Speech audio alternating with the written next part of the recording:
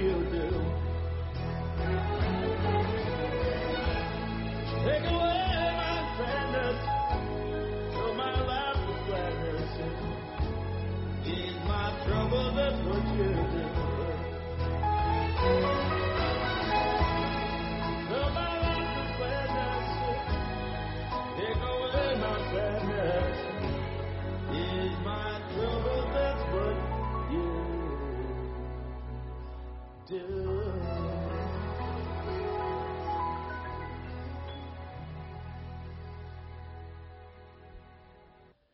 Hello, everybody. Man, all right. Do. Turn your Bibles to Matthew 6. Ms. Gail, could you give me a little more in-house volume? Test 1, 2, test. Something that sounds. There we go. Thank you. Matthew 6:9. Let's open up in prayer. Let's thank God for our time together and for the privilege and honor of hearing and learning His Word with humility and reverence. So with that in mind, let's pray.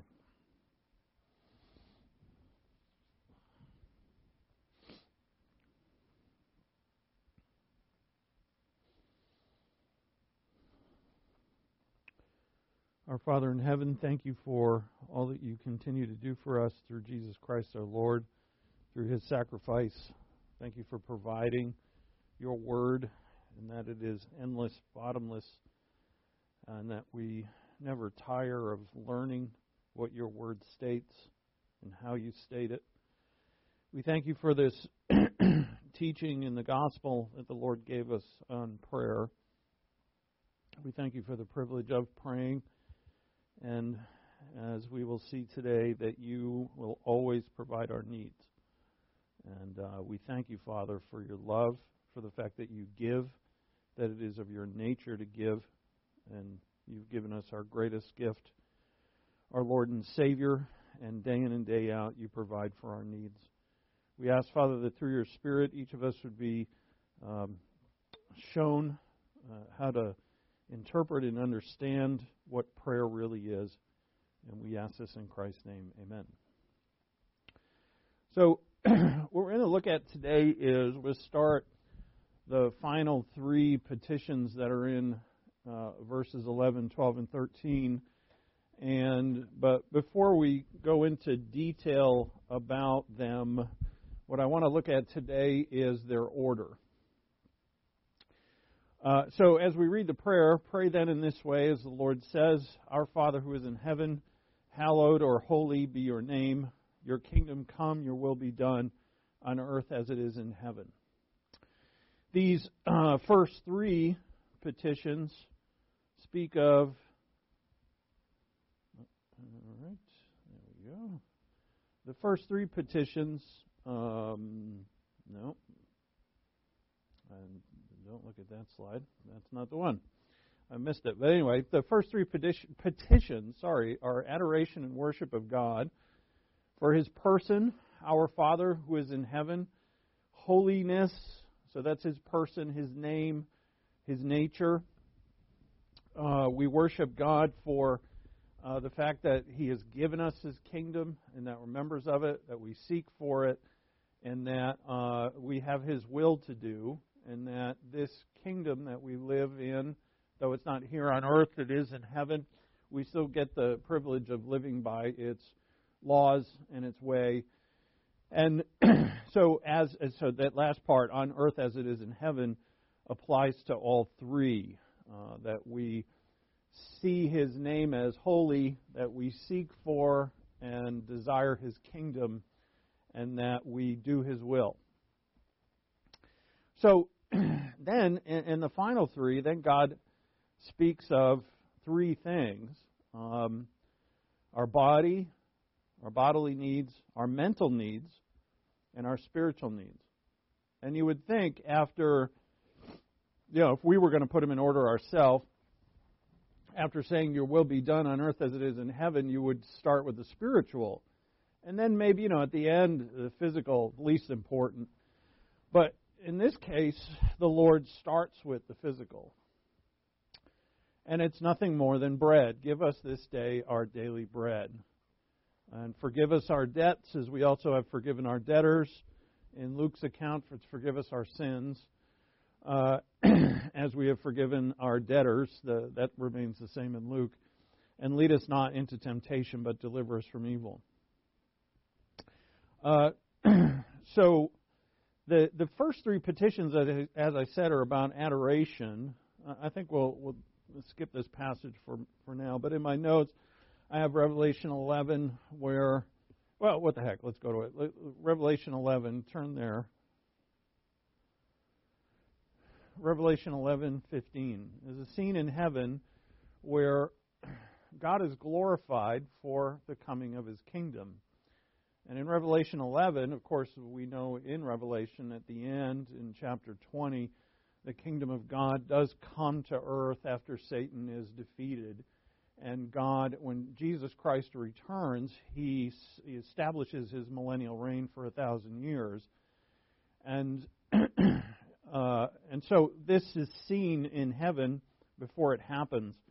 In Revelation 11:15, then the seventh angel sounded, and there were loud noises in heaven, saying, "The kingdom of the world has become the kingdom of our Lord and of His Christ, and He will reign forever and ever." Now, all of us long for that day, right? Your kingdom come. That's exactly what we're praying, that we do not get. When we're praying about His kingdom, we want to maintain in our own minds the fact that we live in that kingdom, that we walk in that kingdom, although it's not physically here yet. And that is our focus, and not the world's kingdoms. And we can get easily caught up in the world's kingdoms, in the problems of the world. And we are not to. They're not the problems of the world. Whatever we can actually make better, alleviate for the kingdom of God, we do. But there's no way that the whole church joined together are not going to make this world the kingdom of God. That's not going to happen until Christ brings it. So, but note what they do. Now, the kingdom of the world, again in verse 15, has become the kingdom of our Lord and of His Christ, and He will reign forever and ever. And the 24 elders who sit on the thrones before God fell on their faces and worshipped God. And so you see this desire for the kingdom, this rejoicing over the kingdom. And that's rejoicing over, not that God is going to make our lives easier, which it is. It's going to be a lot easier to live in that kingdom than this one. And that there's going to be no problems, because there won't be. There'll be problems during the millennium, but not for believers, and so on. But it's really the way of the kingdom, the laws of the kingdom, the righteousness of the kingdom. What is the kingdom really made of? I mean, it's not just a place. It's a way. It's a life. And that, as we look for it, we worship God for it. We thank Him for it. And that's what they do. Whoever these 24 elders are, there's various interpretations, but that need not concern us today. What do they say in verse 17? We give you thanks, O Lord God, the Almighty, who are and who were, because you have taken your great power and have begun to reign. And the nations were enraged. See that? They lost their kingdom, and they're mad about it. The nations were enraged. Your wrath came, and the time came for the dead to be judged, and the time to reward your bondservants, the prophets and the saints, and those who fear your name, the small and the great, and to destroy those who destroy the earth. This is our end, is what we long for, we look for. But though we're not physically in that kingdom yet, we live for it. We invite others into it through the gospel. So there's something to be said for the truth that in order to really understand the words of our Lord's Prayer, we have to pray it. To really understand it, we have to, over years, Pray it day in and day out.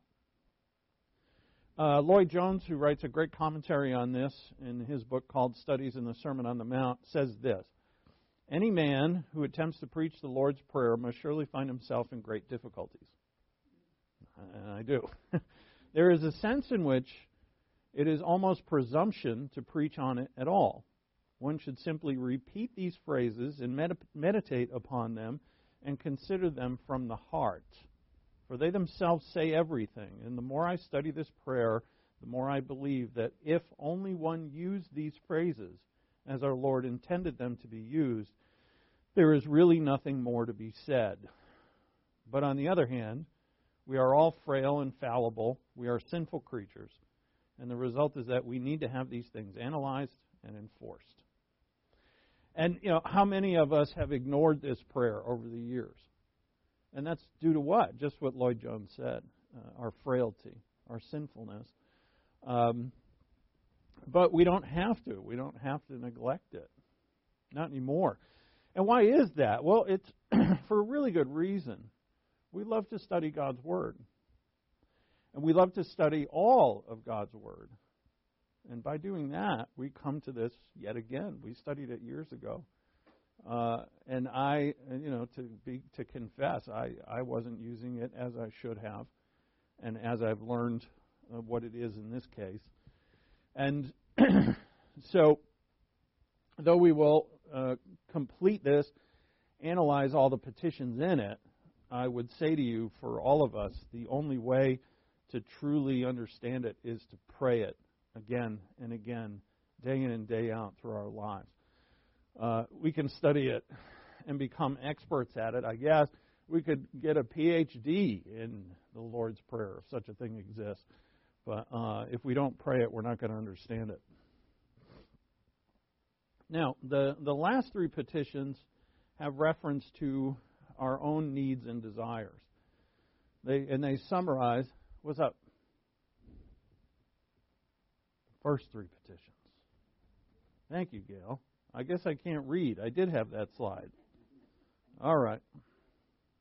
I've been out of practice. I have a week off, So the last three petitions have reference to our needs and desires, and they summarize our whole earthly life.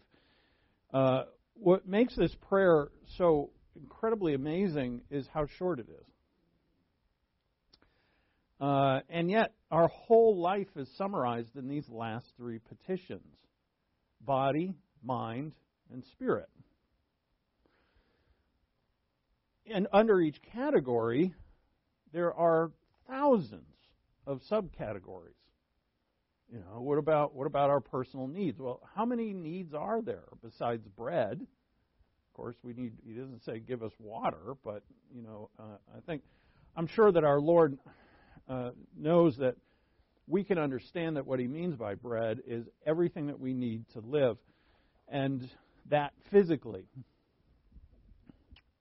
Under each category, if we take all three together, there would be millions of seemingly different circumstances, events, that as we could classify them. But the Lord doesn't do that.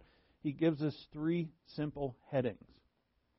And under these headings, we pray for these things as we need them. So first, give us our bread as our physical needs. Forgive us our debts as actually our mental needs. And as we'll see this, what the Lord sees so clearly that we won't is that what your mind really needs is a lack of shame, first off, because we're all sinners. We need to be forgiven, and we need to know we're forgiven. But as we know from the Scripture, that if we let sin rule our lives, knowing we're forgiven, we still have sick minds. If sin is ruling us, it is damaging us. And it's damaging our minds and our bodies. And over time, sin decays us. The less of it, the better. But all of us have some. Some of us have more than others, but all of us have some. And therefore, our mental needs is to know that we're forgiven, and therefore we don't live with condemnation or shame or embarrassment. A low self-image will ruin your mind, even though we are low. But what has Christ made us to be? We're really quite marvelous. And Christ told us to be marvelous, to be extraordinary. And the other part of our mind is our relationship with others. People are going to sin against us, and we have to forgive them. All of them. Now, wait a minute. All of them? Yes, all of them. Ephesians 4 says we forgive as God in Christ has forgiven us. And then finally, notice the order. Then it's the spiritual needs. Lead us not into temptation, is walking this narrow path that is the Christian life, the Christ-like life. Lead us not into temptation. Those are our spiritual needs. So we could call it whole person, body, soul, and spirit. Our whole life is found in these three petitions. And therefore, in such a small compass, our Lord has covered the whole of our lives in every respect.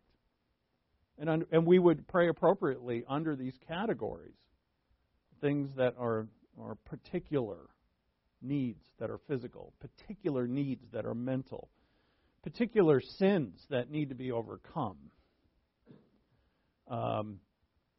And knowing forgiveness always. And every day, what are the circumstances that are trying to impede us from walking the narrow road that leads to life, or that is life?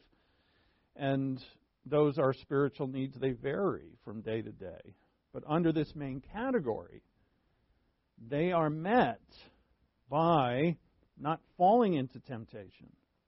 Right? That's getting off the road. And that temptation comes, as we see, from the devil himself, or the evil one. So Lloyd Jones, continuing his commentary, says, think of all the activities going on in the world at this moment. When he says this moment, he means like 70 years ago. But think of all the activities going on in the world at this moment. The organizing, the planning, the legislation, and all the other things. They are, for the most part, concerned with nothing but the body of man, his life and existence in this world of time. What is Washington concerned about? Material things. What do governments provide for people? And rightly so, even the good ones. But all governments have to provide certain substance by which people in a society can live. And they're all physical. What else can governments do? You cannot legislate anything but the physical. Roads, armies, food and clean drinking water, freedom. Freedom is a physical thing, that no one can come and take your stuff, that you have a right to the land that you own, and no one can take it. If someone does break the law against you, that they will be prosecuted for it. These are all physical. You cannot legislate anything other than the physical. For example, progressive policymakers in the past tried to legislate charity. The New Deal. Right? FDR's New Deal is a charity thing. And that went into ultra drive with LBJ. And did it work? No. Poverty's all gone. I've read once that the New Deal, over from when it started to now, is in the trillions of dollars have been spent. And poverty has only increased. Why hasn't it worked? You can't legislate charity. No one, not even God, can make a person charitable. He can't force us to be. No one can make a person love. No one can make a person have, as we'll see with this part of this petition, is temperance. And boy, do I need that. It's self-control. We will find, and the Scripture makes this very clear, that your contentment is linked to your ability to control yourself. We say, God, give us what you will. Now, there's a lot of other things that I can go after in the world that are not of God's will. And I can go get them. And by not getting them, I'm exercising control. By not taking them, I'm exercising control. And so I'm only under God's will. So we can see here, your will be done, petition 3, is absolutely linked to the physical life. Because this body is the vessel that I'm going through the world in. And it's important. The Gnosticism of the past degraded the body, said it was, all physical matter is evil. We also know from the Scripture, something the Gnostics didn't, is that the body is where sin resides. Right? The sin nature. And so it's easy for us to say, well, the body doesn't really matter. The spiritual is all that matters. But the spiritual is what matters. But the spiritual is to control the body. And if we don't control it, we won't be content. And the Scripture is wonderfully smart. I'd have never thought of that. You see that connection. But Paul makes it really clearly. We'll see that tomorrow. Mankind, though, needs more than physical. Communism and socialism try to ignore this. In other words, the government's going to take all the assets and just kind of dole them out. Transition of, what do they call it? Redistribution of wealth. And so, we're just going to give people enough to live and they'll be good. But they're not good. The mental needs and spiritual needs of mankind are absolutely necessary for a person to function properly. Just having our physical needs met does not make us content. Who can provide the spiritual needs? Well, only God. And we know that. Who can provide love and purpose? Right? That's an invisible thing, purpose. It manifests itself physically, but my purpose, what I'm called to be, love and hope. These are things that man needs. I need to be occupied with things in my mind and also spiritual things. But here, and we know those things come from God, but what about the physical? It's interesting. This is the only petition of the 6 where we see give us. It's the only petition that uses the word give. And we're saying to God, give to us. It is remarkable that the only use of the words give us is for that which we are most inclined to think that we could get by our own exertions. Right? Food, bread. Spiritual things and miracles we know come from God, but do we remember that bread does as well? Bread, water, air, shelter, what we need physically to live. The maintenance of our bodies is therefore a gift from God. And we are to use our bodies for His glory, His will, petition 3. And we'll see tomorrow that being under God's will and trusting Him to take care of your needs is the key to contentment. Not, I trust God, you'll do everything and I'm going to go do my own will. You will not find contentment. I know this by experience, but I've learned it crystally from the Scripture.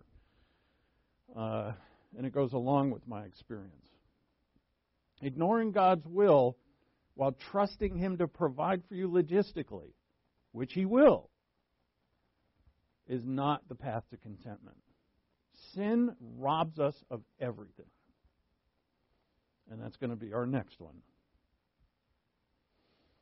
So we have to be impressed that our Lord is that smart. Short prayer you could memorize in minutes. And it covers everything. So, we look at the order of the final 3. Again, after the high exaltation of God in the first 3, the Father's name, His holiness, His kingdom, His will, on earth as it is in heaven. We would expect the first order of business of the needs of man to be spiritual needs, but instead we find the opposite. Since the first half of the prayer is in an obvious order, we would expect the second half to be in an order as well. But the Lord doesn't explain the order. He just gives it to us and leaves it to us to figure it out. Now, I would also say that the order does not always have to be adhered to. And I've had people ask me this, what if, sin, I've committed a sin and I need to deal with it. Can I do that first, or I have to say, Our Father who is in heaven, and so on? You do not have to do that. The order doesn't always have to be adhered to, but at some point in the day, it must be. So if I'm dealing with sin, or, for instance, our Lord's Prayer in the Garden of Gethsemane, Father, if it be your will, let this cup pass from me. He didn't go through the whole progression, at least what we know. What's recorded for us is, let this cup pass from me, if it be your will. So he's really praying petition 3, your will be done. And that's what he gets to. However, as we have seen in our focus, as we have seen, if we focus our prayer first on praising and thanking the Father for his person, kingdom, and will, and seek those things, then our petitions concerning our problems and our issues are altered in a good way. However, all of us are going to pray as we need it, but at some point in the day, and I would say daily, that this prayer has to be done just as it is given. It doesn't have to be word for word as it's given, but the 6 petitions and what they mean must be followed. And when you follow them in order, who are we to tell the Lord, your order's wrong? We're gonna change it. We're not smart enough to do that. So, whatever's on our mind, pray it. But at some point, pray this prayer, and I say slowly, contemplate each petition for what it means, and every day you'll discover something new about it. So what about the order of the last 3? Again, the Lord doesn't tell us why, so I'm going to offer my understanding of why. And if you find another explanation, please tell me. And we can share this as we grow. As we use the prayer, we're going to see more and more about it. But as I see at this point, we must know that our physical and mental needs are met by God, and therefore relieving us of all anxiety. And then we can focus on our spiritual needs, our spiritual, what our spiritual life is supposed to be. Think of, if you had, if you were in want for food and water, it would be really hard to be focusing on high spiritual things. If your stomach, I've never been as hungry as I've seen people in the survival shows that I like on TV, and they are absorbed with food. Go 3-4 days without food, and you will be absorbed with it. Go a day without water, and that's all you will want. So what if we're nervous about our needs? What if we're anxious? If you go back to Matthew 6, please, as our Lord teaches us about this anxiety problem.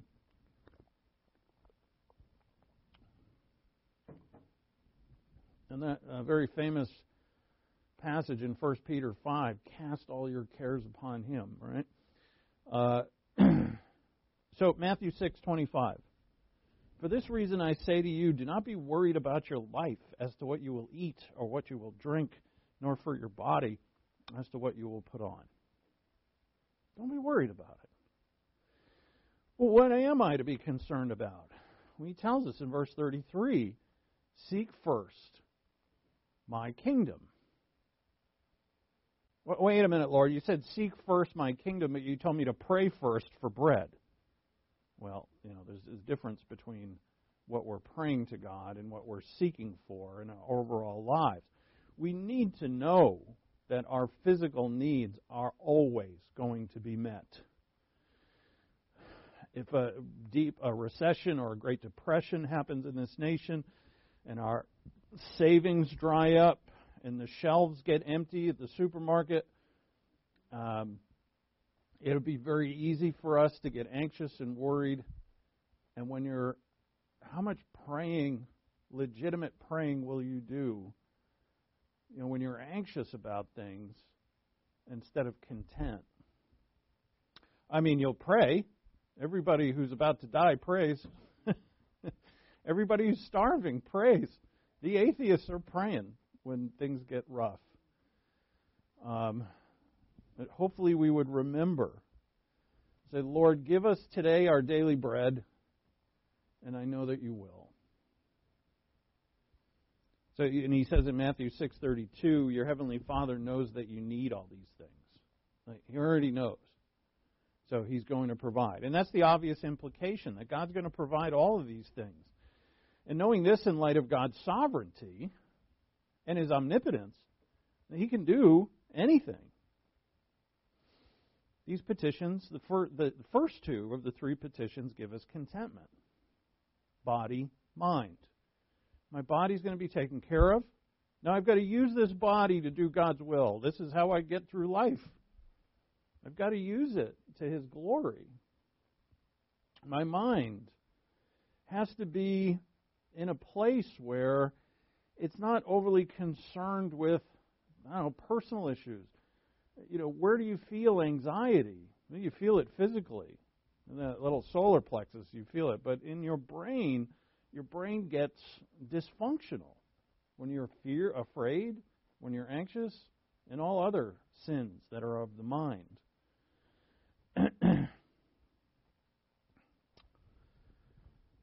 So the fourth petition now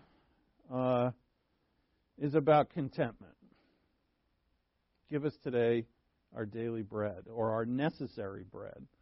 It forces us to ask the question, do I choose a life that best serves myself and then hope for some opportunities to serve God, as if God's the leftover?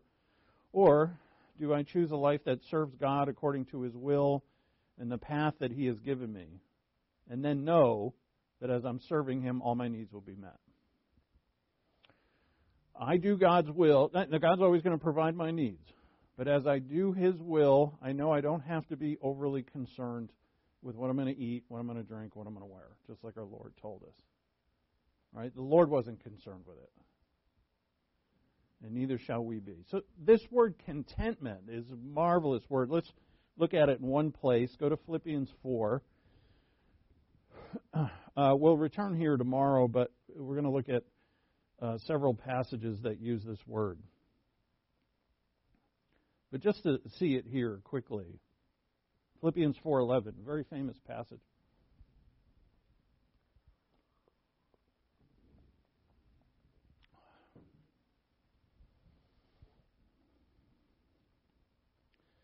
So the context is that the Philippians had sent Paul a financial gift that was it was large, and Paul said, and he thanks him for it. And then he says in verse 11, "Not that I speak from want, for I have learned to be content in whatever circumstances I am." See that word content? It's used in multiple places, and as well, we'll see where it's used. The word content is something, or the ability to be content. Notice, as Paul says it here, that he learned it. It doesn't come naturally. So over last week, I had the privilege of looking at not only my own daughter, but 4 of her cousins, and they were all hanging out together all week. And contentment is not something that is natural to man. As I was sitting in my chair with my laptop, I was studying the word contentment, while these kids were running around wanting this, I want that, and this one didn't get that one, and then they're fighting and they're crying, and I'm like, wow, they're not content. And that's because it has to be learned. So then he says in verse 12, "I know how to get along in humble means, and I know how to live in prosperity. And why is that self-control? Well, if I'm in humble means, meaning he's in want, he's not going somewhere to get it. In other words, if he's in want and privation, in danger, as Paul always was, while he was, not always, but at certain times he was, while he's doing God's will as an apostle, traveling with the gospel, he didn't stop. He could say, you know what, let's put off the traveling for the rest of this year. Let's return to Jerusalem and, sit in comfort. And there was one in his group who did that, John Mark. Mark left, went back to Jerusalem, probably for that reason. And he was young. But Paul didn't do that. Just like when the disciples in John 4 asked the Lord if he had eaten anything, and he said, I have food to eat that you don't know. The will of my Father is my food. And Jesus wasn't going to stop ministering to the Samaritans and have lunch. He was probably very hungry. We find out in the opening of that chapter of John 4 that he sits down at the well where the Samaritan woman came because he was exhausted. It says that he was tired. We say, wait a minute, the Lord can't be tired. He's God. He had limited himself to humanity.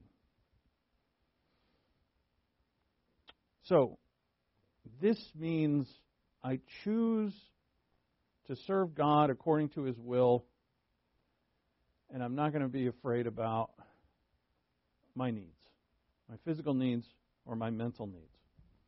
So Paul continues and he says, I've learned, I know how to get along in humble means. I also know how to live in prosperity in any and every circumstance. I have learned the secret of being filled and going hungry, of having abundance and suffering need. I can do all things through Him who strengthens me. Now, Paul can't do everything, but he can do all things that God wills him to do. So we must rest in the fact that our physical and mental needs are met before we can truly explore and discover our spiritual needs.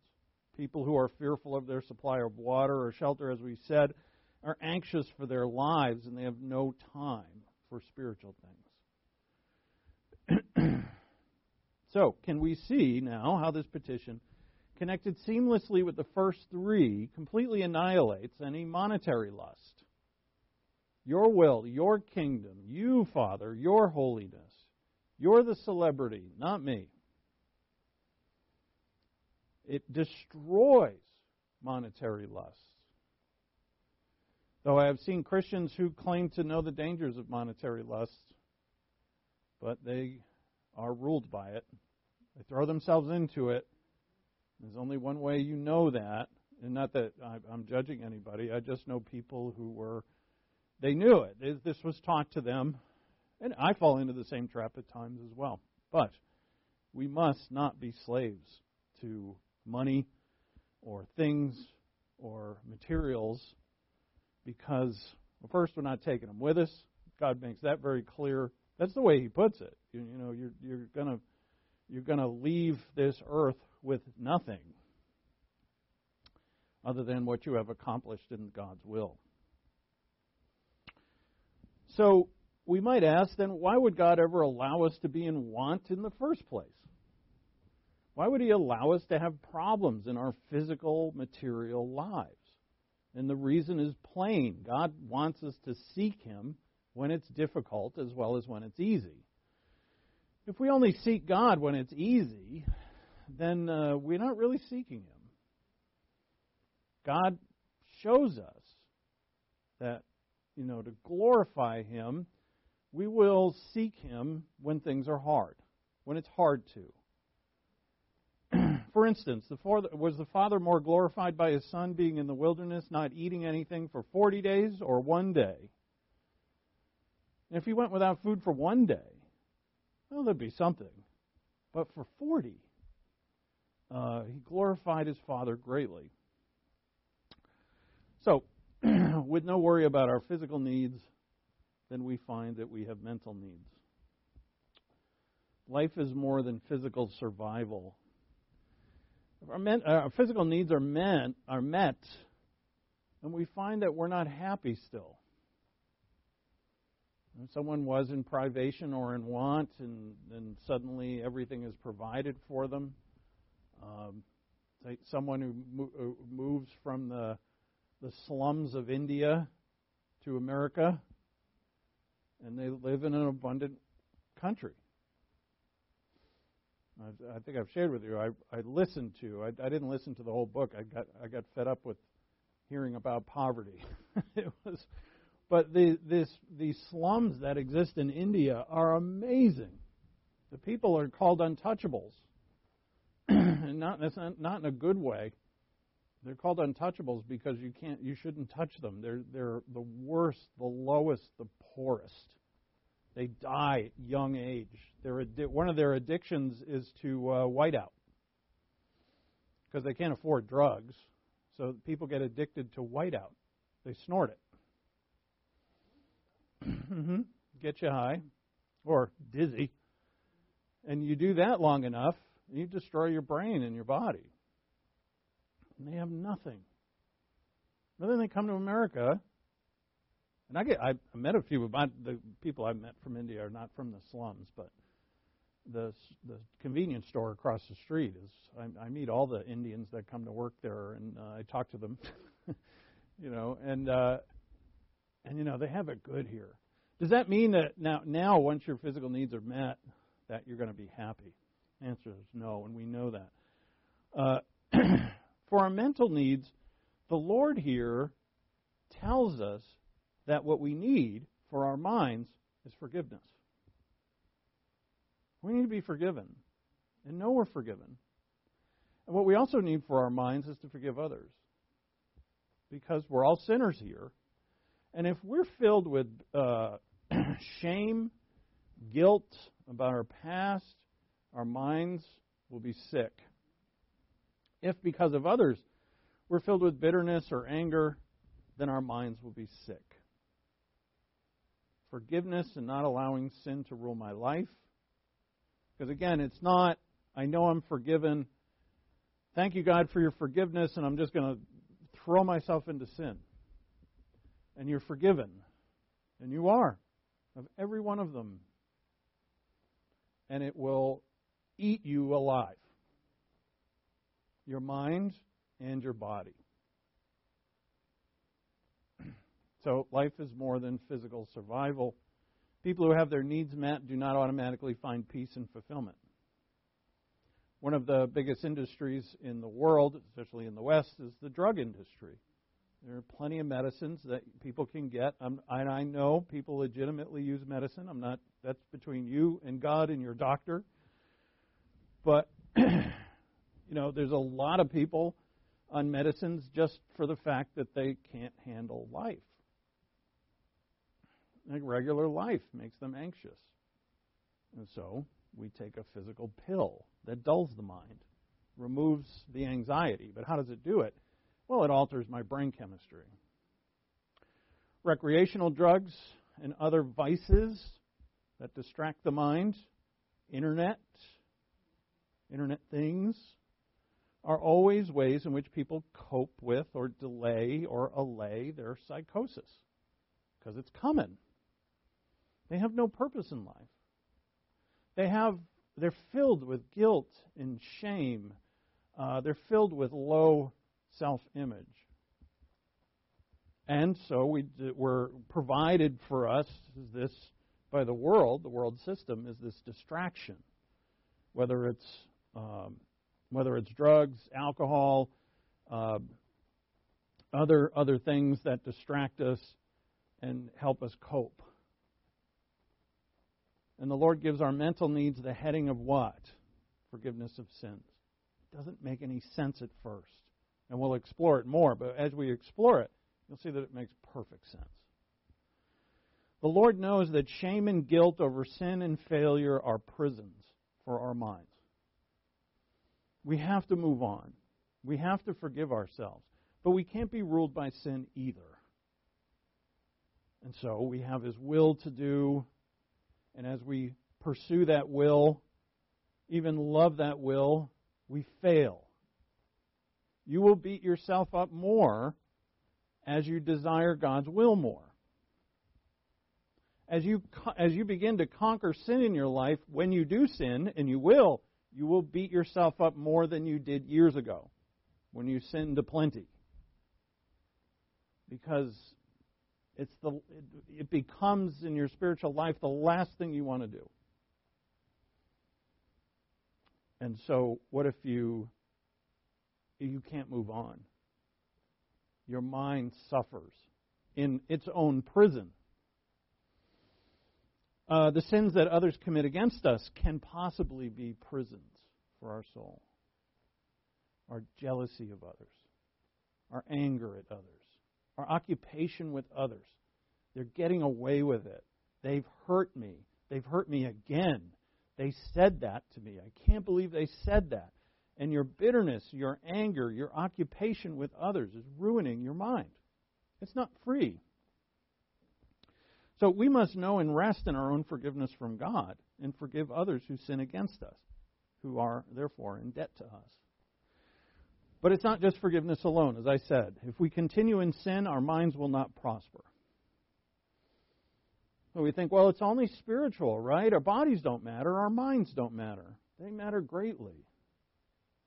Hence, the Lord has left the spiritual life to the last petition. He wants us to know that we have to be healthy, body and mind, to pursue the spiritual life.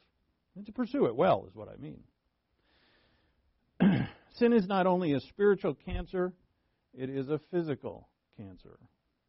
Sins of addiction slowly and surely destroy the body. But also sins like jealousy, bitterness, anger, revenge, worry, fear, etc. do the same. They actually hurt our bodies. It is very well documented that stress lowers your immune system. People get sick when they're stressed. And they can't function. The stress and anxiety over, who I really am as a sinner. And you know who you are. Aren't you? You can say, look me right in the eyes and say the same to me. A sinner. It can destroy us if we don't have forgiveness. So you see, our physical needs give us this bread today, our daily bread. Our mental needs, we need to be forgiven and to forgive others. And then we can truly focus on our spiritual needs. The speed at which sins destroy the body may vary, but they eventually do. And I thought of this. In my study of David, I came to see that David, when he sinned with Bathsheba, he never really recovered.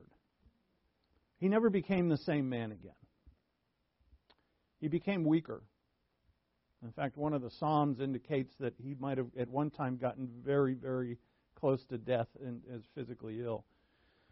But then God provided for him, funny enough, that once David left Jerusalem, this is years after Bathsheba, but he never really got back to where he was. And then God brought his son Absalom to revolt against him, and David left. He left the kingdom. And it was the best thing he ever did. Once he got on horseback and got a spear in his hand and got out in the fresh air, he seemed to have recovered a lot. It did him a lot of good. He was an older man by then. But the damage that he did was irreversible. However, do we each have irreversible byproducts of the sins that we've committed in the past? And I bet every one of us does. I know I do. Here's the thing that God does for us. He doesn't remove the consequence. People say, I remember people saying this, you just rebound and it won't matter. You just confess your sin and, but I'm still pregnant. Yeah, it's not going away. So what does God do for us? Leave us in it? No. He doesn't take it away, but He gives us the ability to overcome the weakness that we ourselves have added to ourselves. He gives us the ability to overcome it. So, and this is in the sixth petition. Fifth, sorry. Forgive us, Father. We have to know we're forgiven. That irreversible byproduct of my past decisions is always going to remind me of what I did. And even without that, the thoughts that come from I hate it when it happens to me, but the thoughts of my past just pop into my head out of nowhere.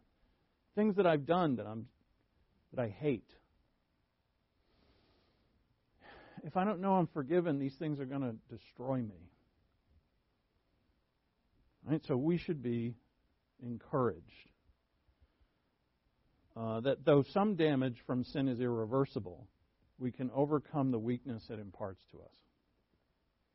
And by how? Well, through God's Word, through God's Spirit, through prayer, through living the spiritual life with your weakness.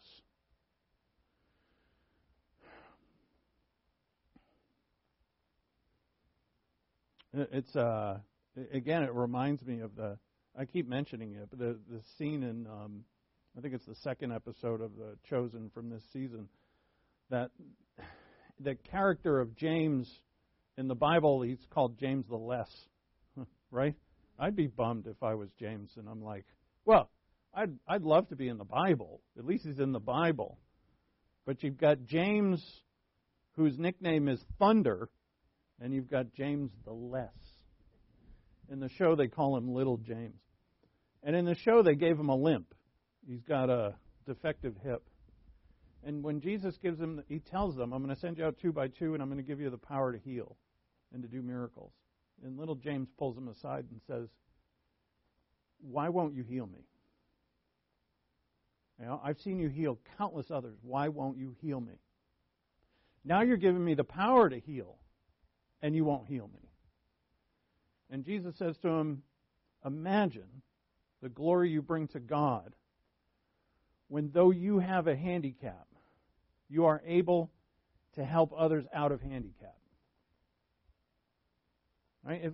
All of us have these things that from our past that we've done that has caused us weakness. And God says, look, you can set people free by your strength even though you have weakness. Think of how that glorifies me. Because this isn't about you, is it? No. No, Lord, it's not. This is about glorifying Him. All of life is. So, Proverbs 3 says, my son, don't forget my teaching, but let your heart keep my commandments. For length of days and years of life and peace they will add to you. By what? Let your heart keep my commandments. For length of days and years of life and peace they will add to you. So, how do I get my peace back if I've lost it through sin? Keep His commandments. Don't continue. Keep His commandments. Don't continue in the sin, and find the ability and strength, because you can overcome it. And the same for me. There's things that I still need to overcome. There are things in my life that are still too powerful over me. And they need to go.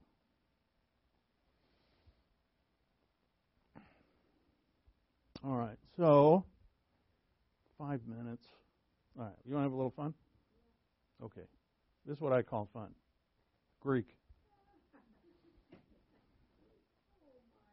Right? Dude, I can read that now. You're impressed. I know you're impressed. It's actually not hard Greek at all. So, the reason why I give this to you, and this actually works out well, because it's really not a part of tomorrow's lesson or today's. There's a word here that no one knows what it means. Let me get I can get a pen. This word, the tone in front, oh, look how straight my line is. That's all right. this tone right here, that looks terrible. Hold on. This is the word the. It's a definite article. This is the word that nobody knows, and we've translated it daily. Give us today. So the first word, arton, is bread. This is bread. This is our bread. It looks like a heart.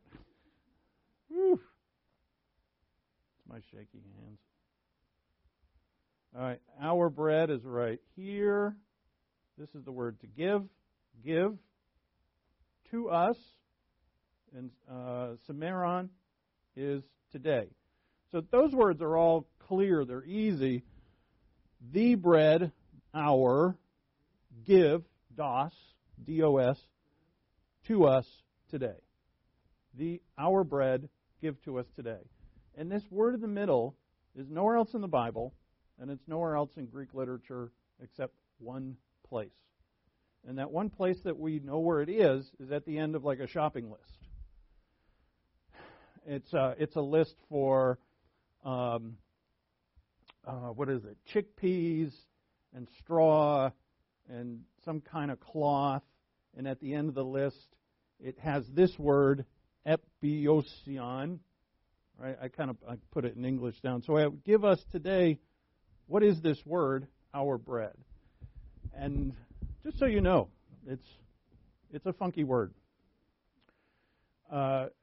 Being in a shopping list, it's just part of the list, so we can't tell what it is. It's not in the context of a sentence.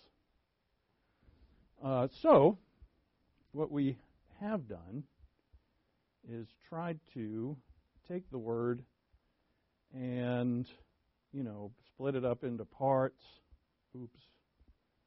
I shouldn't have done that. Anyway, just so you know, it can mean necessary for existence is one idea.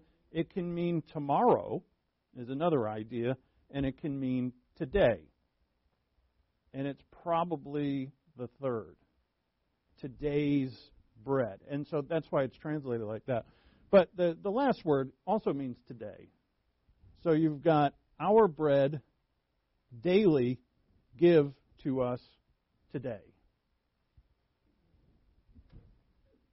And that's how it's translated. So we just see here a slight blip. It's the only place in the Lord's Prayer where the language is, it's got a linguistic issue. And the interpreters, nobody can really unravel it. So what did the Lord mean? If we take all three, give us today our bread for tomorrow, give us today our bread for today, or give us today our bread necessary for life. Which one? You know what? It doesn't matter. Because all three of them kind of say the same thing. Our bread for tomorrow, having it today, means I'm not worried about tomorrow. The Lord's going to provide my needs. My necessary bread for today, the Lord's going to provide my needs. The things that I need that are necessary, the Lord's going to provide my needs. And so that little word, epiousion, as you can see down there in English, is like all kinds of stuff written about it. And I read through it all, and it gave me a slight headache because, there was really no conclusion to it. All right, so what have we learned today? The last three petitions are in order, on purpose. Our physical needs have to be met. Our mental needs have to be met by God. And then, knowing that, I'm not anxious about this or that. I don't have an incredibly low self-image. I'm not carrying a bag of bricks of guilt about sin. I'm free. And as someone who is free and not anxious, I can pursue this spiritual life, this narrow road. It takes, as you know, it takes a heck of a lot of concentration.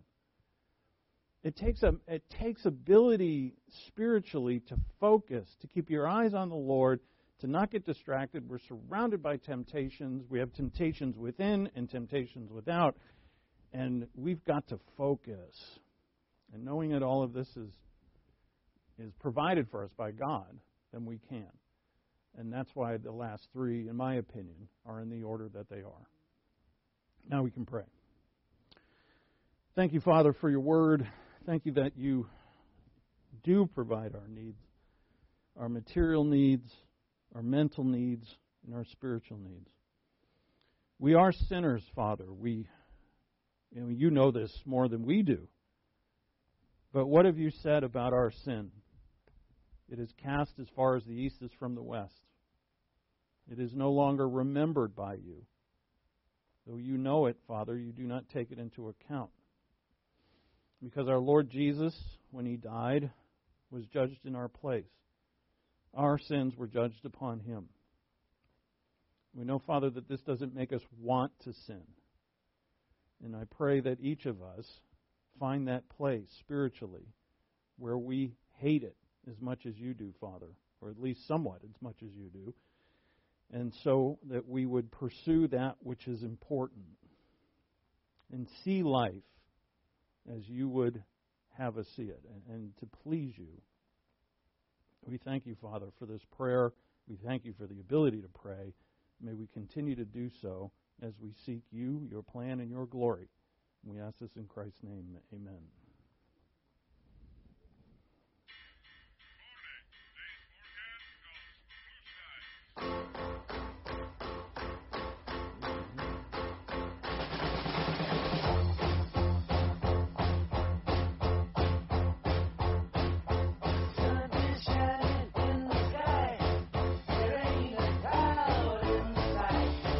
Something about it in the lake, and don't you know?